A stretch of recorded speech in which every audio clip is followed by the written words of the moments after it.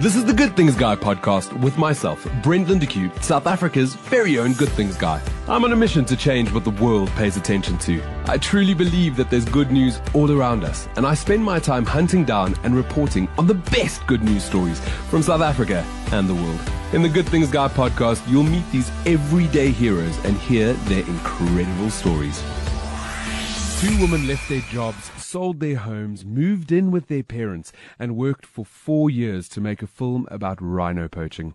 And the documentary just keeps winning incredible international accolades. Bonnet Debod and director Susan Scott risked their lives, placing themselves in incredible danger to document the war on rhino poaching globally. They plan to tell a story so brutal and heartbreaking just to spread one message: that rhino poaching must end.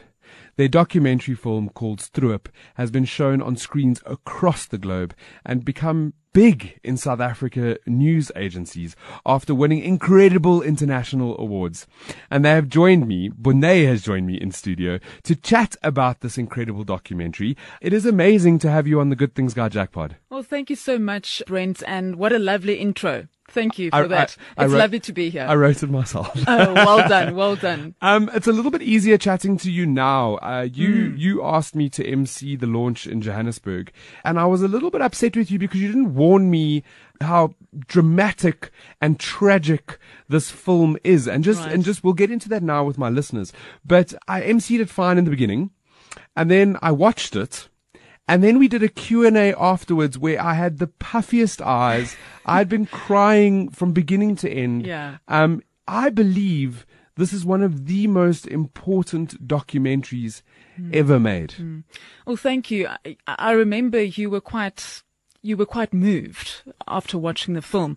And I think, when people hear it's a documentary and it's a documentary about rhino poaching, they have this certain idea, this perception. It's exactly what I had. But it's not at all what you expect, is it? It's not your typical nature film. It really is a roller coaster ride of emotions.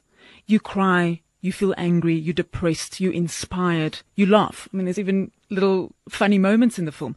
So I think it's a very good balance of emotions that you actually experience when you watch the film. And I think that's why it resonates with people, not only in South Africa, but around the world. So you talk about being moved, and I was moved, and it wasn't just me. The audience was moved. When we were doing that Q&A, I was looking up at this full cinema, and everybody, you could see this feeling of wanting to get up and take arms and just stop rhino poaching. Did you imagine through this 4-year process, and I'm guessing before it started, the idea stage, did you imagine that it would be as big as it is? Absolutely not. What the film has become is actually very different to what we thought it would be, And I think, we obviously hoped that this film would have an impact. That's your goal when you make a film. But I think the reception of the film internationally and locally has just been incredible. The rhino story, I remember sitting in the edit suite with Susan, and many times we would look at each other thinking, this is going to move people, as the scenes moved us when we filmed it. And also internationally, after the screenings, people would actually get angry with us and say, but why are you talking about South Africa's rhinos? They belong to all of us. It's the world's rhinos. Wow. And I quickly realized that rhinos don't own passports. And people want to get involved. They want to help us. It's not a fight we have to fight alone here in South Africa. Where does this come from? So you and Susan, how did you meet? How did this all start? Right. So I used to present and produce for the local nature and wildlife show 50/50 on SABC. And Susan actually produced a story for them on the rhino poaching crisis. And the team told us, okay, tell the story in 12 minutes. Well, that was very difficult because it's such a complicated subject. So how do you do it in 12 minutes? But anyway, so we went to the Kruger National Park and we filmed there, and the rangers took us to a double carcass. And Susan said to me, okay, sit between the two carcasses and do your lines, your link to camera. Tell the viewer what you're feeling, what you're seeing, what you're experiencing. And Brent, it was in that moment, I was just overwhelmed with so many emotions, so many questions. How can humanity be so absolutely cruel? And how can we, as South Africans, allow this to happen?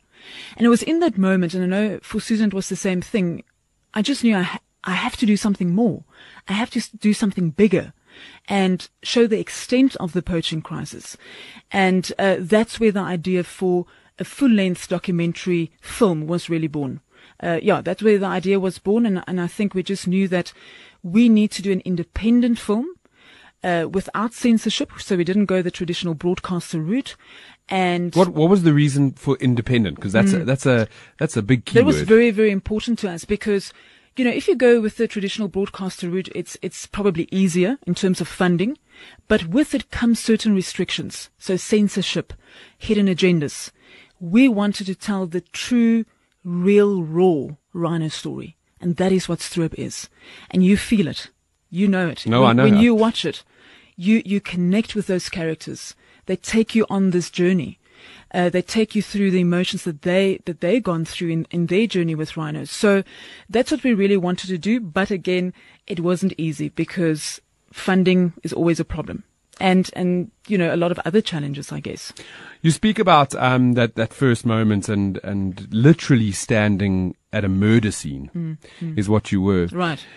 I've seen the documentary. There is no way that you could have told the poaching story in 12 minutes. No way. Now that I've seen and how deep it gets and where it goes, you start off watching one thing and by the end your mind is blown because of where rhino horn comes from and then where it goes. Exactly. And the disconnect between the user. There's no way in 12 minutes that story could have ever been told. You cannot. You can touch on the surface. There's a problem. This is what the guys are doing on the ground. This is where the horn goes. But you cannot really. We had to dig deep, really, in order to understand it so that we could tell it in a concise story to the public. So, but it's so complicated. And yes, we also realized that when we started filming, we cannot only focus on the source site where rhinos are.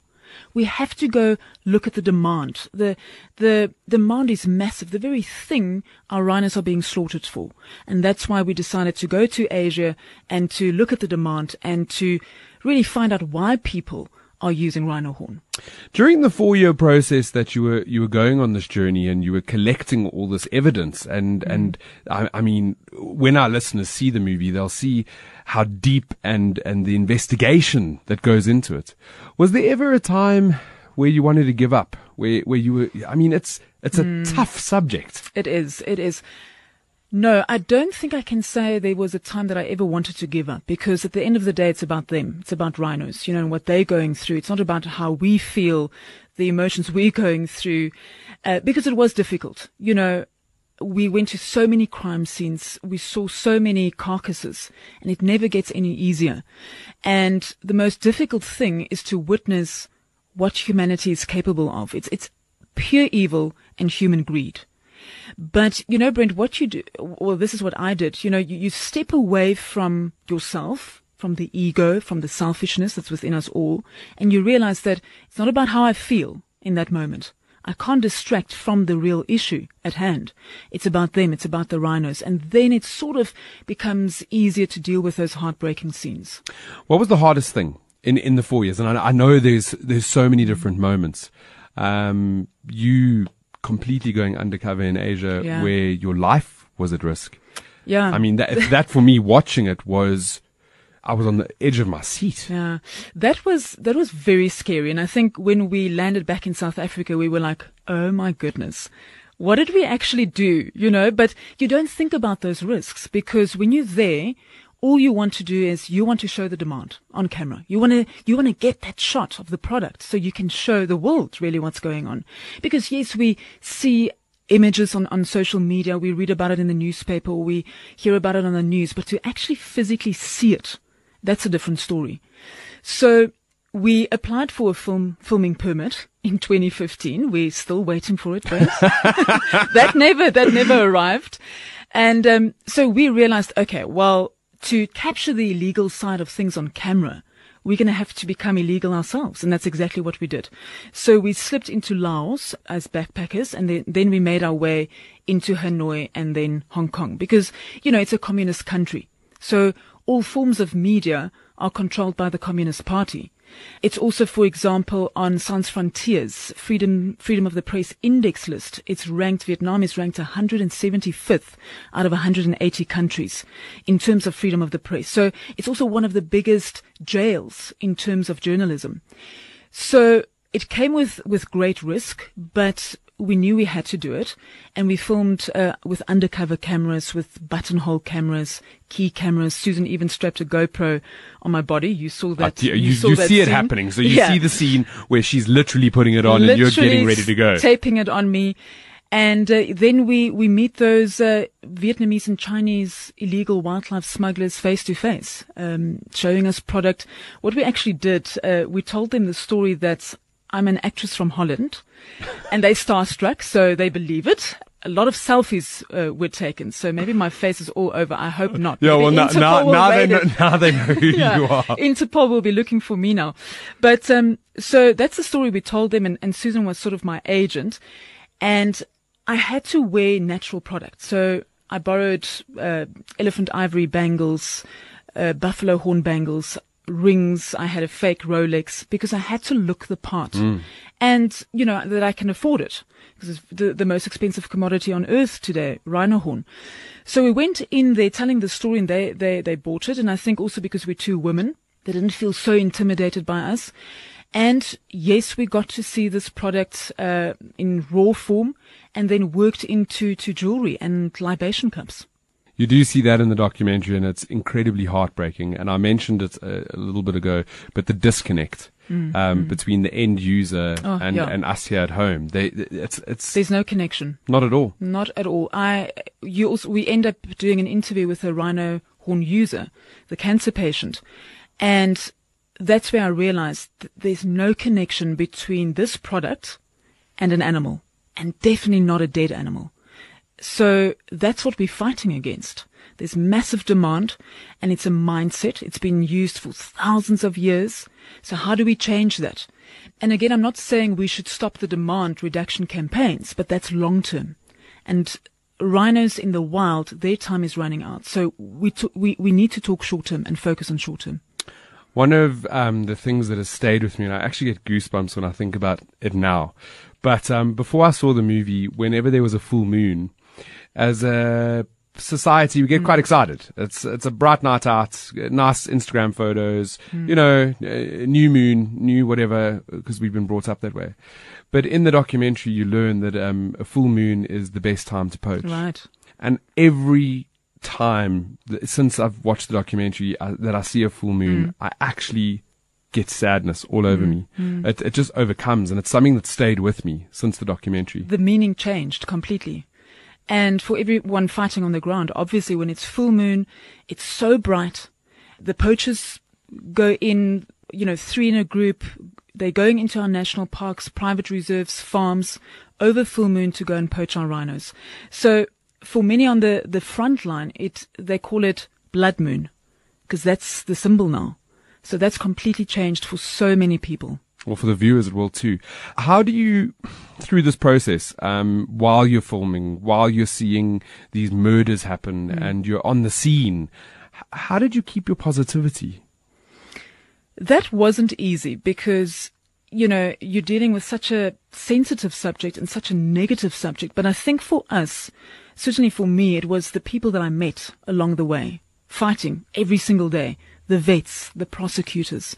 Those prosecutors are phenomenal. Oh my goodness, they're phenomenal women. We followed 3 female prosecutors, and they on a daily basis they're in our courts. They're fighting against well-oiled and paid defense teams, doing everything in their power to get these guys behind bars, the poachers. And if I was them, I would probably look over my shoulder every single day. But they have no fear. They don't live in fear. It's incredible. We really resonated with that. And, the vets and the rhino orphan rehabilitators, the police, the hawks, the heroes. The heroes. They are really the true heroes, fighting every single day. So every time you want to give up, or you're not feeling, that positive, you become despondent. I always think of the vets, for example, or the rangers. When that alarm clock goes off in the morning, they don't think twice. They get up and they go and help an injured rhino, or they go and patrol a reserve to fight against the poachers. So those things really lifted us up in those moments where we felt, we're so depressed. It's so negative. And that also gives me hope. Absolutely. The reception of the movie was amazing globally. You were opening film festivals, you were winning awards, it was doing great things internationally. Yeah. And then you zoom out and you zoom back in to South Africa and there's nothing. No cinemas, no, I mean, we did the big launch, but you did that by yourself. Yes, that's exactly. We had the premiere at New Metro in Johannesburg. But interestingly, yes, the thing is we had this incredible success internationally. We secured an international television distributor who are working very hard to get Stroop seen around the world on major broadcast channels. We come back home, and the cinema distributors tell us that, well, no one will come to theatre to watch a documentary, and definitely not one on rhino poaching. But, Brent, we made the decision, we made this for the big screen. We could have said to people, look, you can watch it here on this channel. It's going to be available online. But South Africans want to see the film, and they need to see this film. Well, this is the thing, and you mentioned big screen. Yeah. To see it on the big screen was where it needed to be. Yeah. The way that it comes across, the messaging that it leaves you with. Right. It's meant for the big screen. But I think we've proven them wrong. Look, New Metro came on board and they gave us a great deal. So we basically hire the cinemas privately from them, and then we sell tickets on web tickets and Pick and Pay, and that's how we sort of deal with the costs involved. But we've had sold out screenings, Brent, all over the country in all the major cities. In fact, we had to add screenings in certain places like Cape Town, Pretoria, Durban. So I think we've proven them wrong, and which is great going forward. Absolutely, that'll definitely change something for these mainstream documentaries, or not mainstream documentaries that should be mainstream. Probably, because maybe next time with the new documentary they will think twice. Did you ever go to these screenings and sort of sit at the back and see the reaction of the audience? Because with the launch, it's very different. You got movie critics, you got media, you got friends. So the reception it might be a little bit different. What is it like watching the average Joe watching your movie? Well, we made a point to actually be at every screening and to do a Q&A. So I would introduce the film, welcome the audience, and then at the end we will do a Q&A. I think it makes it a bit more personal. So it's not about just watching the film and that's where it ends. We want the conversation. We want to keep the conversation going with the audience as well. But it's quite amazing, when you sit at the back and you see people's reactions. They're either in shock or they're laughing or they're crying. But it's very moving, because we waited 4 years for that specific moment. And it's very satisfying to see that, this film is powerful. It moves people. And when people come to us after the screening, it's almost like it reignites their passion for rhinos and for wildlife in general. They come to us, they say, I want to do something. I'm so inspired. What can I do? And that is actually the goal at the end of the day. We want to create awareness, yes, but we want people to feel inspired and empowered to do something. I think as South Africans, we get bogged down with a lot of sadness. There's a lot of poverty in the country, and there's a lot of this noise. It becomes noise eventually. And that's the thing with rhino poaching, is that it's been going on for so long that we see it and then we don't feel anything for it. Yes, we're sad, but we're not putting our hands in our pockets anymore. And you almost start to get a disconnect. Right. This movie, this documentary, you said it reignites something. You want to pick up your arms and stop. You just want it to stop. Exactly. Yeah. You want to do something. We also decided we didn't want to give like an action plan at the end of the film. We wanted to leave it open-ended. So we're not going to tell you, okay, number 1, this is what you should do. Number 2, this is what you can do. I wanted people to think for themselves and be inspired to say, okay, you know what? I'm so angry, or I want to get involved in this, and this is what I will be doing, instead of me telling them what to do.